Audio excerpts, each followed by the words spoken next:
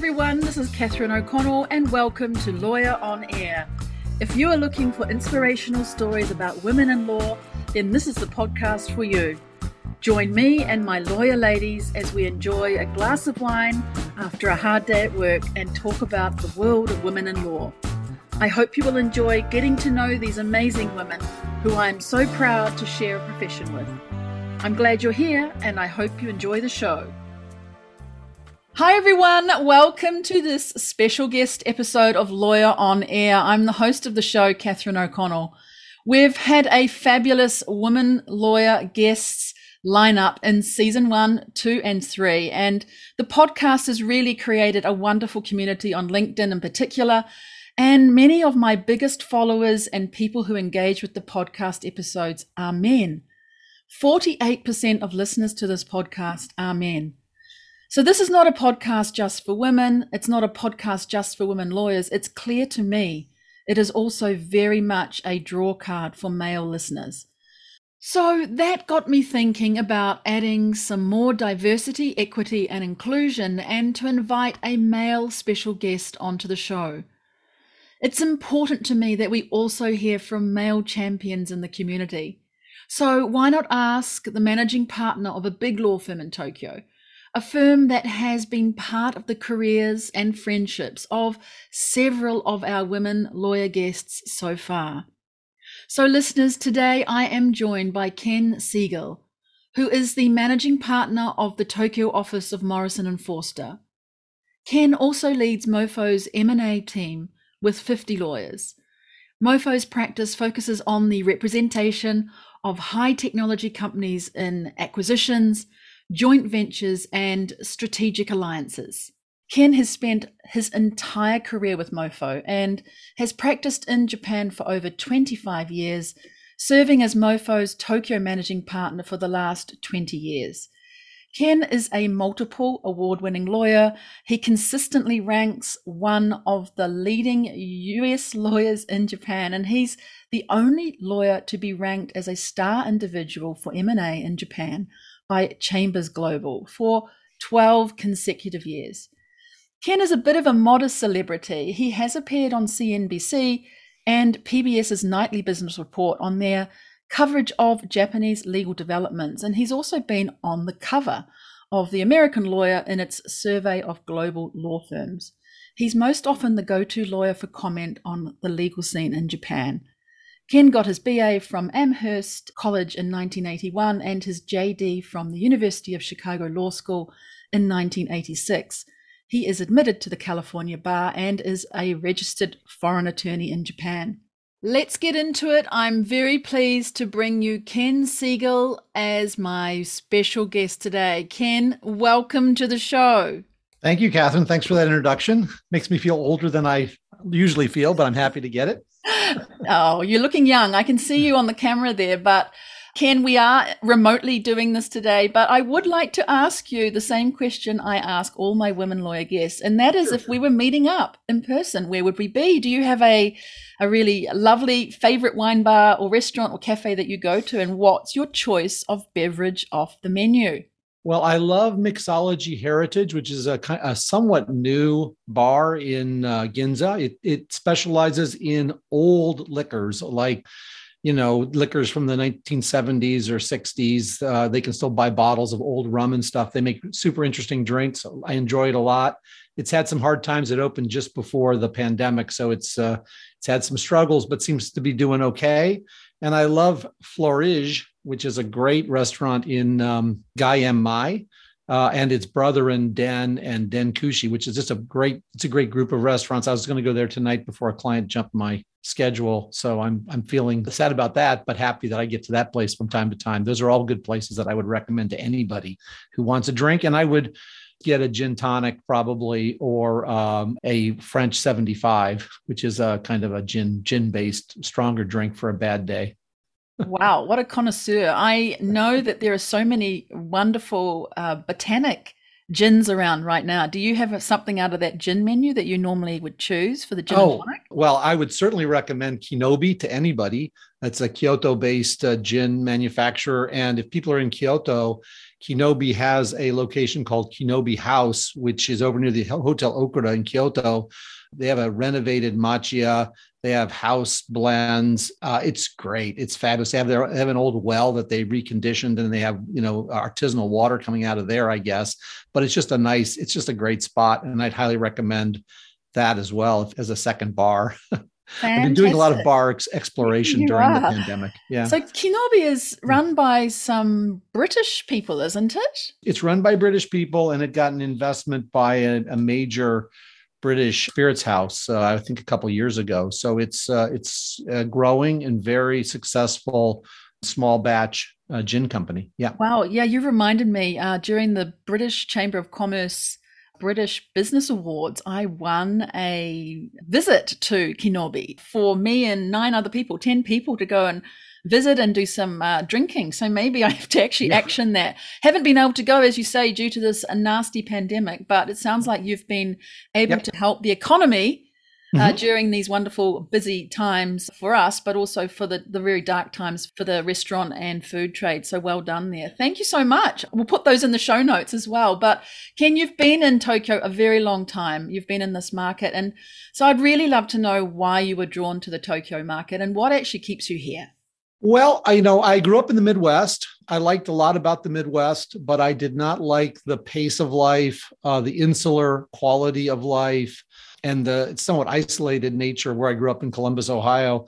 I came to Tokyo. I love the culture here. I love the place. And I found this is a place I could do very high-end, sophisticated work and still be living outside the States, which I enjoy. I find very stimulating.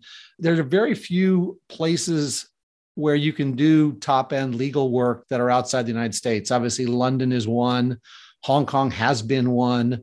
Singapore is one. And Japan is probably right there with London, of the international capitals where you can do this kind of sophisticated work and have a real career, start to finish, representing great companies doing fabulously interesting things and addressing legal challenges at the top end of the market. And I was attracted to that. Yeah, and I mean, you can do your work in English. You don't always have to have Japanese language skills. I'm sure you do because you're obviously ordering drinks at bars as well. Yeah. But is that really important, the language side of things?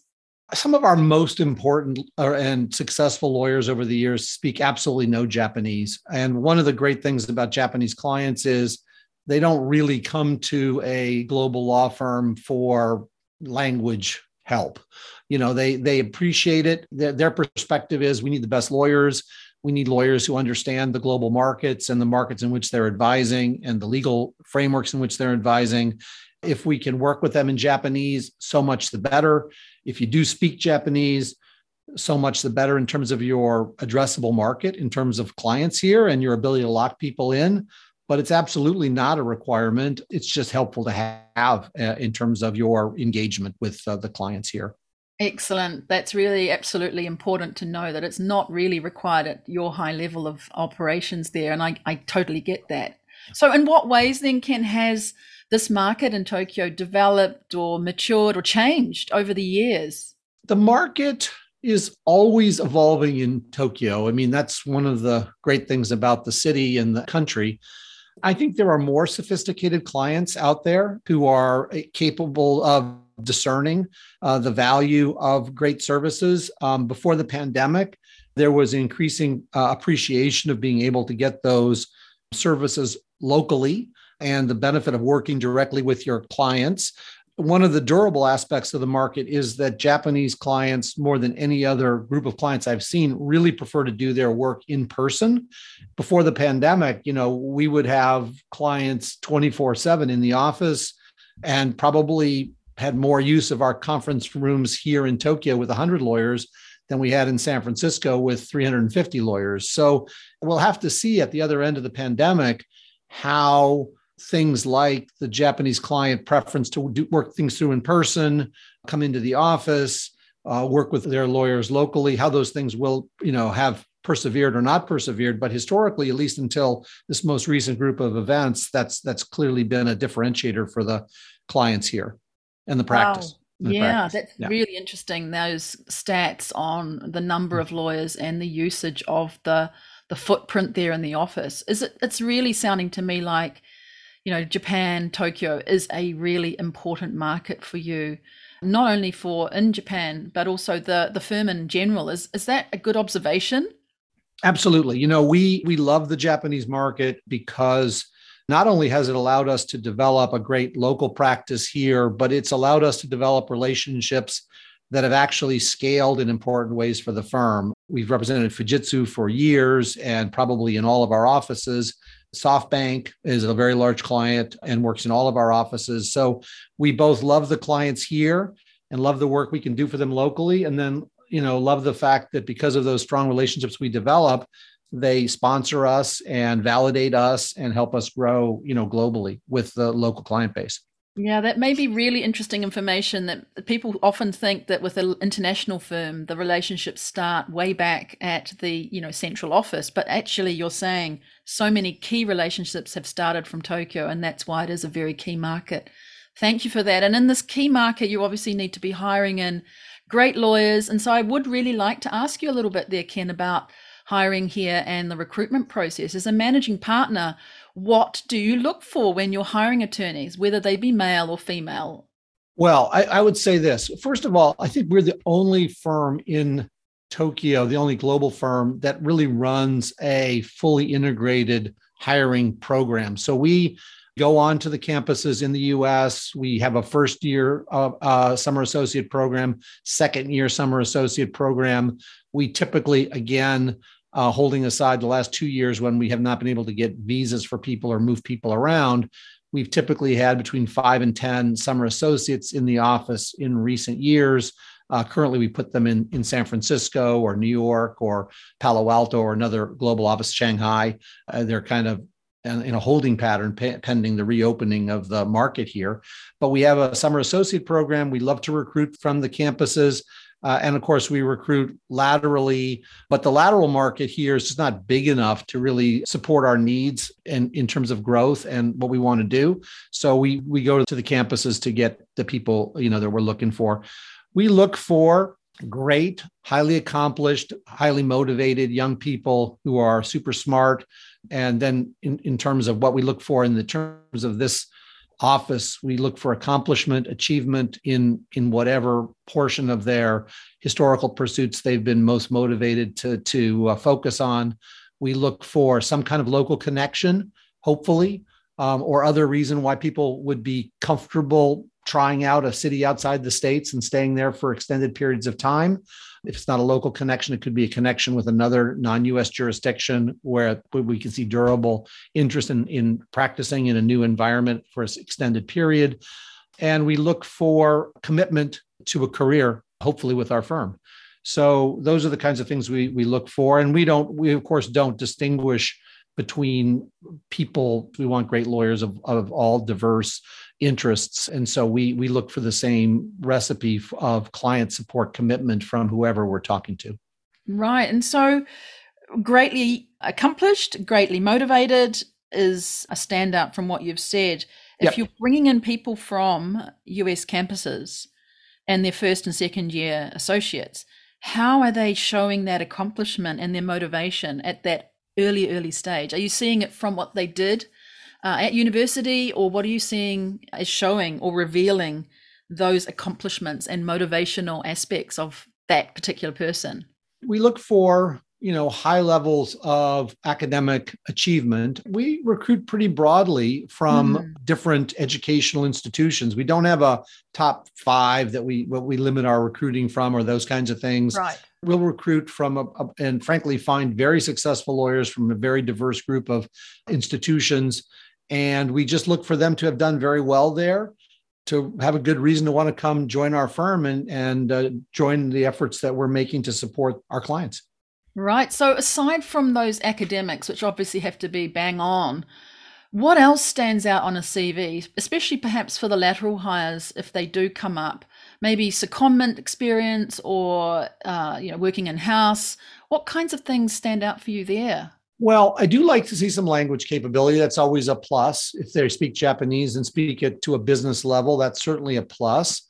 I don't particularly see secondments as adding a lot to a resume. I think it's fine if it's on there, or fine if it's not. I do think that one of the distinguishing features of our office is that it's an interesting group of lawyers. I mean, I really feel that we have a traditional partnership, a traditional office in Tokyo in terms of collegiality, in terms of close work together. And I like to see, people who have interests that go beyond the law. That's just my personal interest in terms of talking with people. Everyone's got their own predilections, but I like to see, lots of other stuff that people have done. And I value the diversity and personal style of our office, and love to see people who want to have a little different practice and different kind of collegial relationship in their experience, if that makes sense.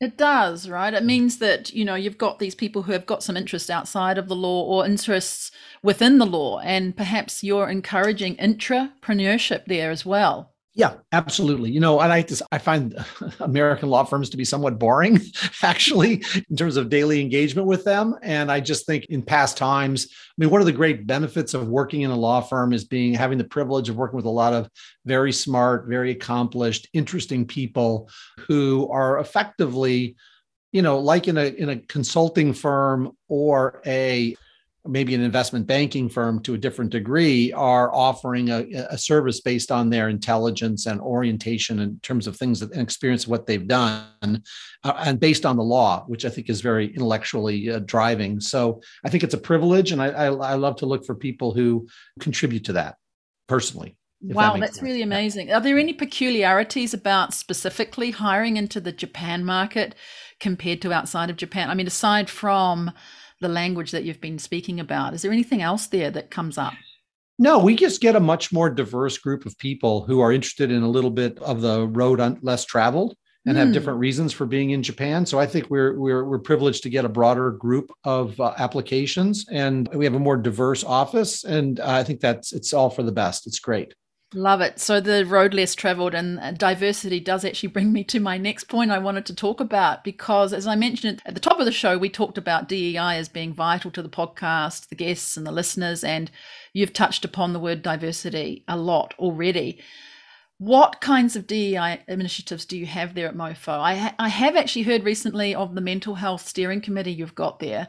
I think that's quite unique in the legal sector. I heard about it on the recent International Women's Day webinar that MoFo held, and Yuka Teriguchi at your firm there was leading the facilitation of that, as well as several of your other members. You have that committee, and I know you've got a women's strategy committee as well. So just tell us a little bit more about those, Ken, those DEI initiatives. Yep. Why are they so important there for you? Well, to be perfectly honest, I'm more engaged on the women's initiative than the mental health initiative. I think the women's initiative is incredibly important, extremely positive, and a place where we both are different, and our difference is important to the broader community. And we've been very successful in the region in recruiting and promoting great women lawyers. We've been a little less successful, to be perfectly honest, in Japan, but we have great women partners here. And I think I personally believe that for whatever reason, the legal portion of the business world has always been a leader in women's empowerment in Japan and needs to continue to be that.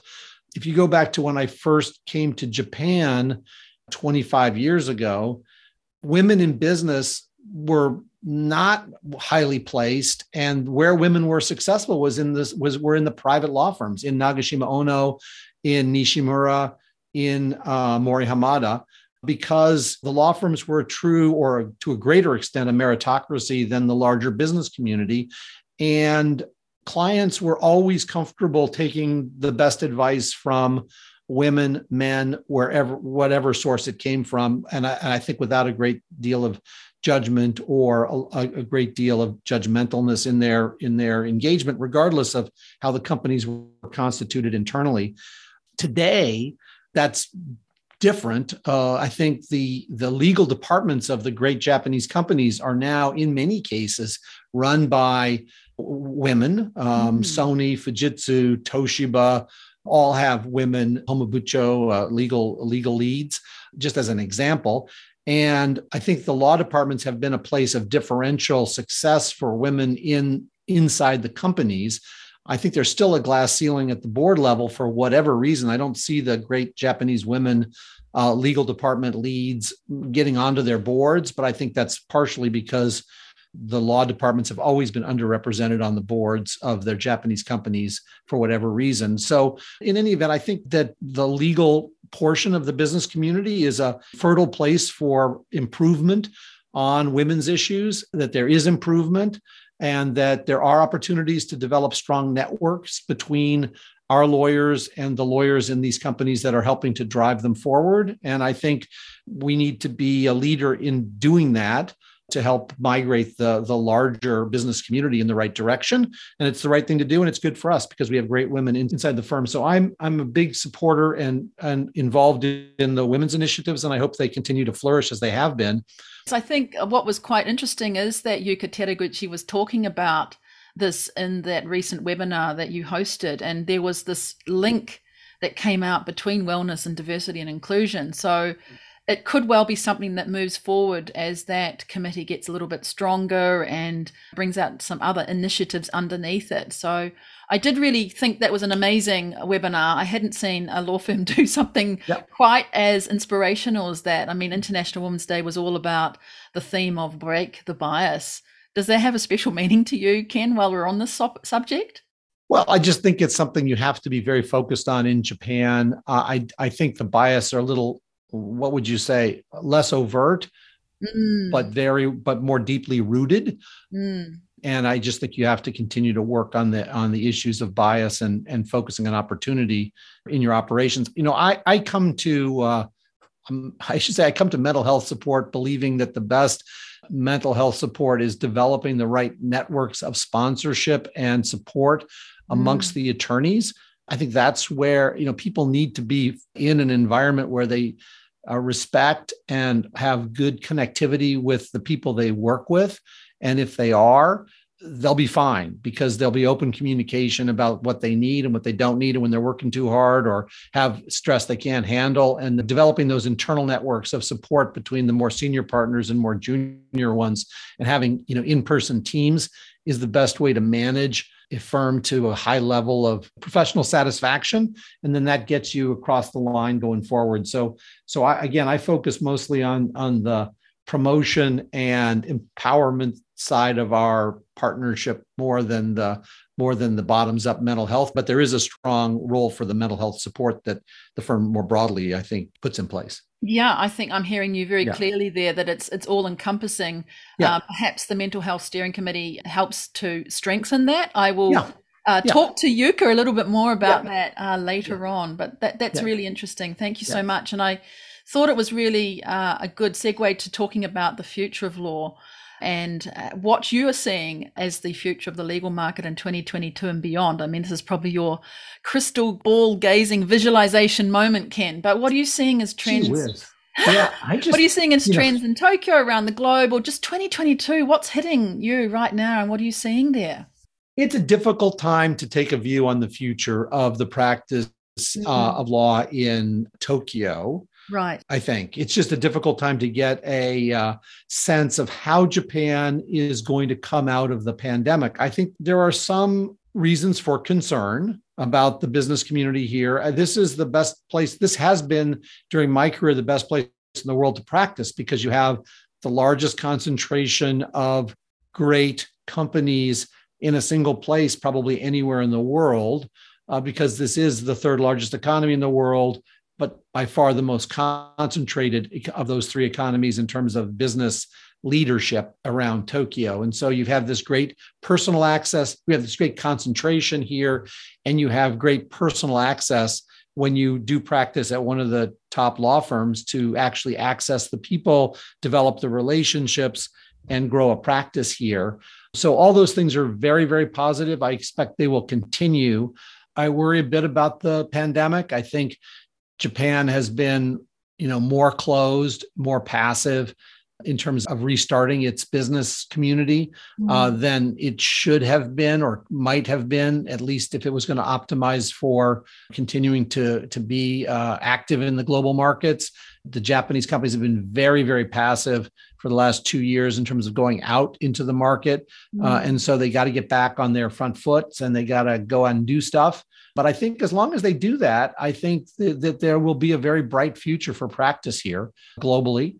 And I think there'll be no place better than ours with a big concentration of Japanese lawyers, US lawyers who work together and like each other to take advantage of the growth of the business environment and community in Tokyo. Yeah, I think you've got that right there with it. A little bit of passiveness going on and that hesitancy to get back out in the market. I know some M&A deals were done remotely with people with cameras on site for physical locations and things like that, but you still need the talent coming in, don't you? And so there must be a backlog of visas and people that you want to get moving back into the country. And I think Japan's looking at, 5,000, 7,000, 10,000 entry into Japan starting sometime. But again, that's shared with students and with business people. So it's going to take a little while there, isn't it? Oh yeah, absolutely. I mean, we have no first years and no second years in the office. It's just very, very strange. We export work to actually our first years and second years in the US, and that's all for the best. But it's just very disruptive of the workflows that we have. And when you really cannot replenish your associate ranks and your attorneys, it's just I've never been in an environment like this. And it's a little demoralizing, honestly, because you want to bring young people in, you want to run your summer associate programs through, you want to be part of the larger growth of the organization. You just can't do it in this environment. So I'm looking forward to that being behind us. I think the deflation in Japan continues, and there's a huge inflation of asset values in the rest of the world. If you do what we do, buy companies, the value of companies is way up because frankly, private equity had done pretty much everything they could do to companies in the US prior to the pandemic. And then I think when people went home, all the private equity companies said, this SG&A, we can run it to zero. And look how valuable these companies are with people working remotely. And they realized there was a whole deeper level of restructuring that could be achieved in these global companies. And so prices are running in the U.S. M&A activity is running in the U.S. And I'm a bit concerned that the Japanese companies, when they come back into the market, are just going to be shocked by the pricing on their back feet and not able to really engage in a constructive fashion. They're going to have to relearn M&A the way they did in the 90s and early 2000s. I just hope that they are prepared to embrace that challenge, because I think there will be one when the market reopens here. Wow, that's really insightful. And I think that's a little scary. And I'm wondering, there's a lot of things you cannot do about that situation, but is there anything you can do to try and get ahead of that with your clients and let them know this is what's coming and try and encourage them to get back into the market? Is there anything that can be done there? I don't think so. I mean, they have to make their own decisions about their own deals and whether they want to, what they want to pursue and what their business strategy is. I think what we can do is be available for them to help people that have not been thinking about doing these deals do them and be available to execute them. I mean, one of the differences in our office is we can effectively be a kind of rent a legal department function. I mean, for companies that don't regularly do M&A, we have the scale to just, pick up a deal and basically execute it in collaboration with them on a smaller internal legal platform than they might typically, be the case. So we can be available to execute these deals, but we can't front run them. Right. That makes sense. So in that light, what advice then would you have for lawyers who are in the Tokyo community now?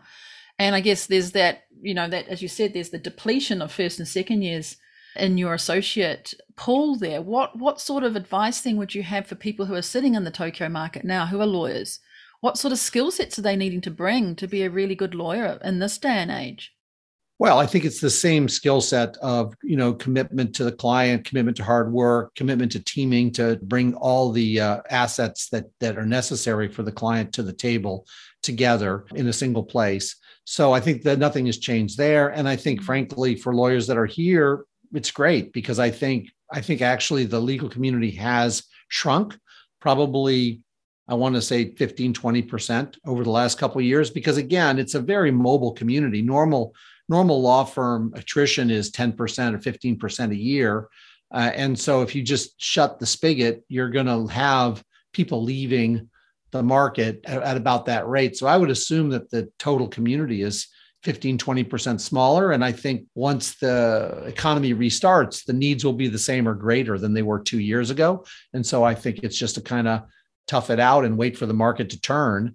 But I do think it's a question when the market will turn and how it'll turn. I think that remains to be seen. I don't think it's going to be a switch. Yeah, and that's not in your crystal ball, I know, nor in anybody else's. Is there any then particular advice you would have for the people who are trying to start out their career? You know, they're coming through the last years of their study and qualifying, and they're seeing this gap, first year, second year. Are they going to be concerned that they're behind? They're not going to be able to grab those places? What do you see happening there as people are emerging out of qualifying?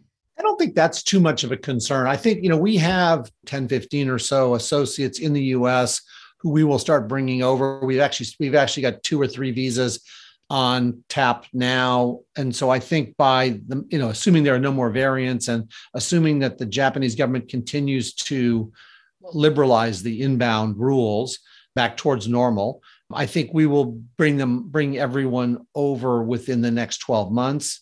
And by next summer, that gap will be refilled and we'll be back in the law schools looking for people to join and able to offer them the kind of experience in the office that they had prior to the pandemic. So I think we'll get there. It's just not clear to me whether it will be a bumpy road or a little bit more smooth sailing from here.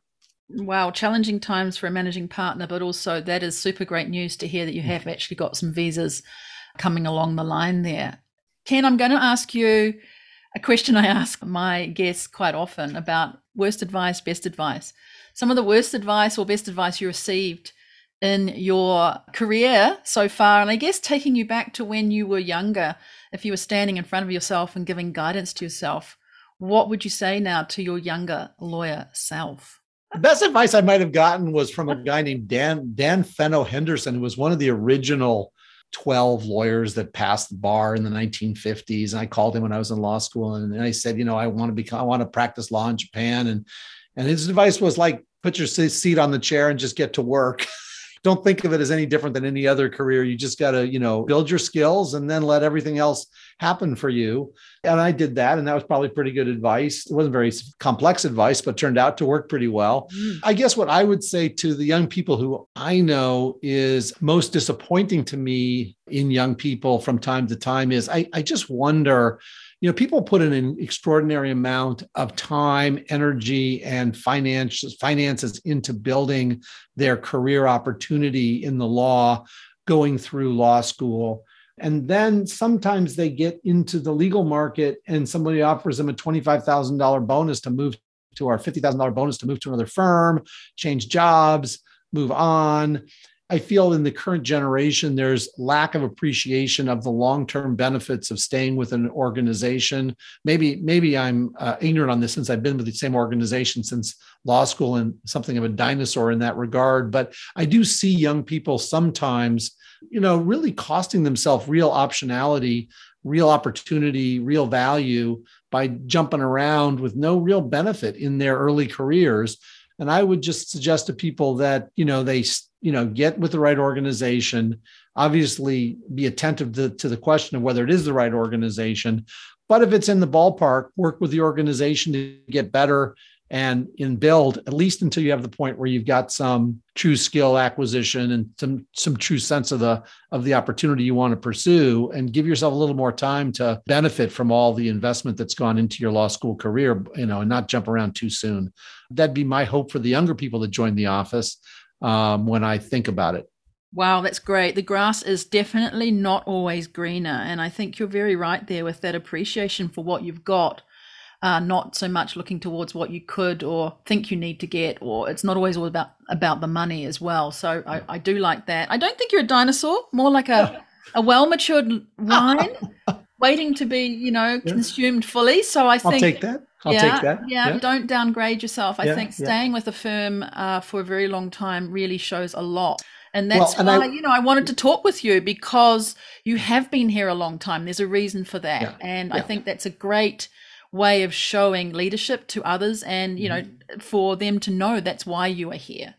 And I would say on that note that one of the things that a larger law firm institution should be able to produce and provide to its attorneys and its constituents is an ability to have their career evolve over time. I mean, you do your work as a young associate, you crank out work, you learn skills, you get oriented to what you do know, and more importantly, what you don't know, and how you can easily adapt to what you don't know. You don't need to be afraid of it. You just need to put the tools to work to block and tackle your way into new areas.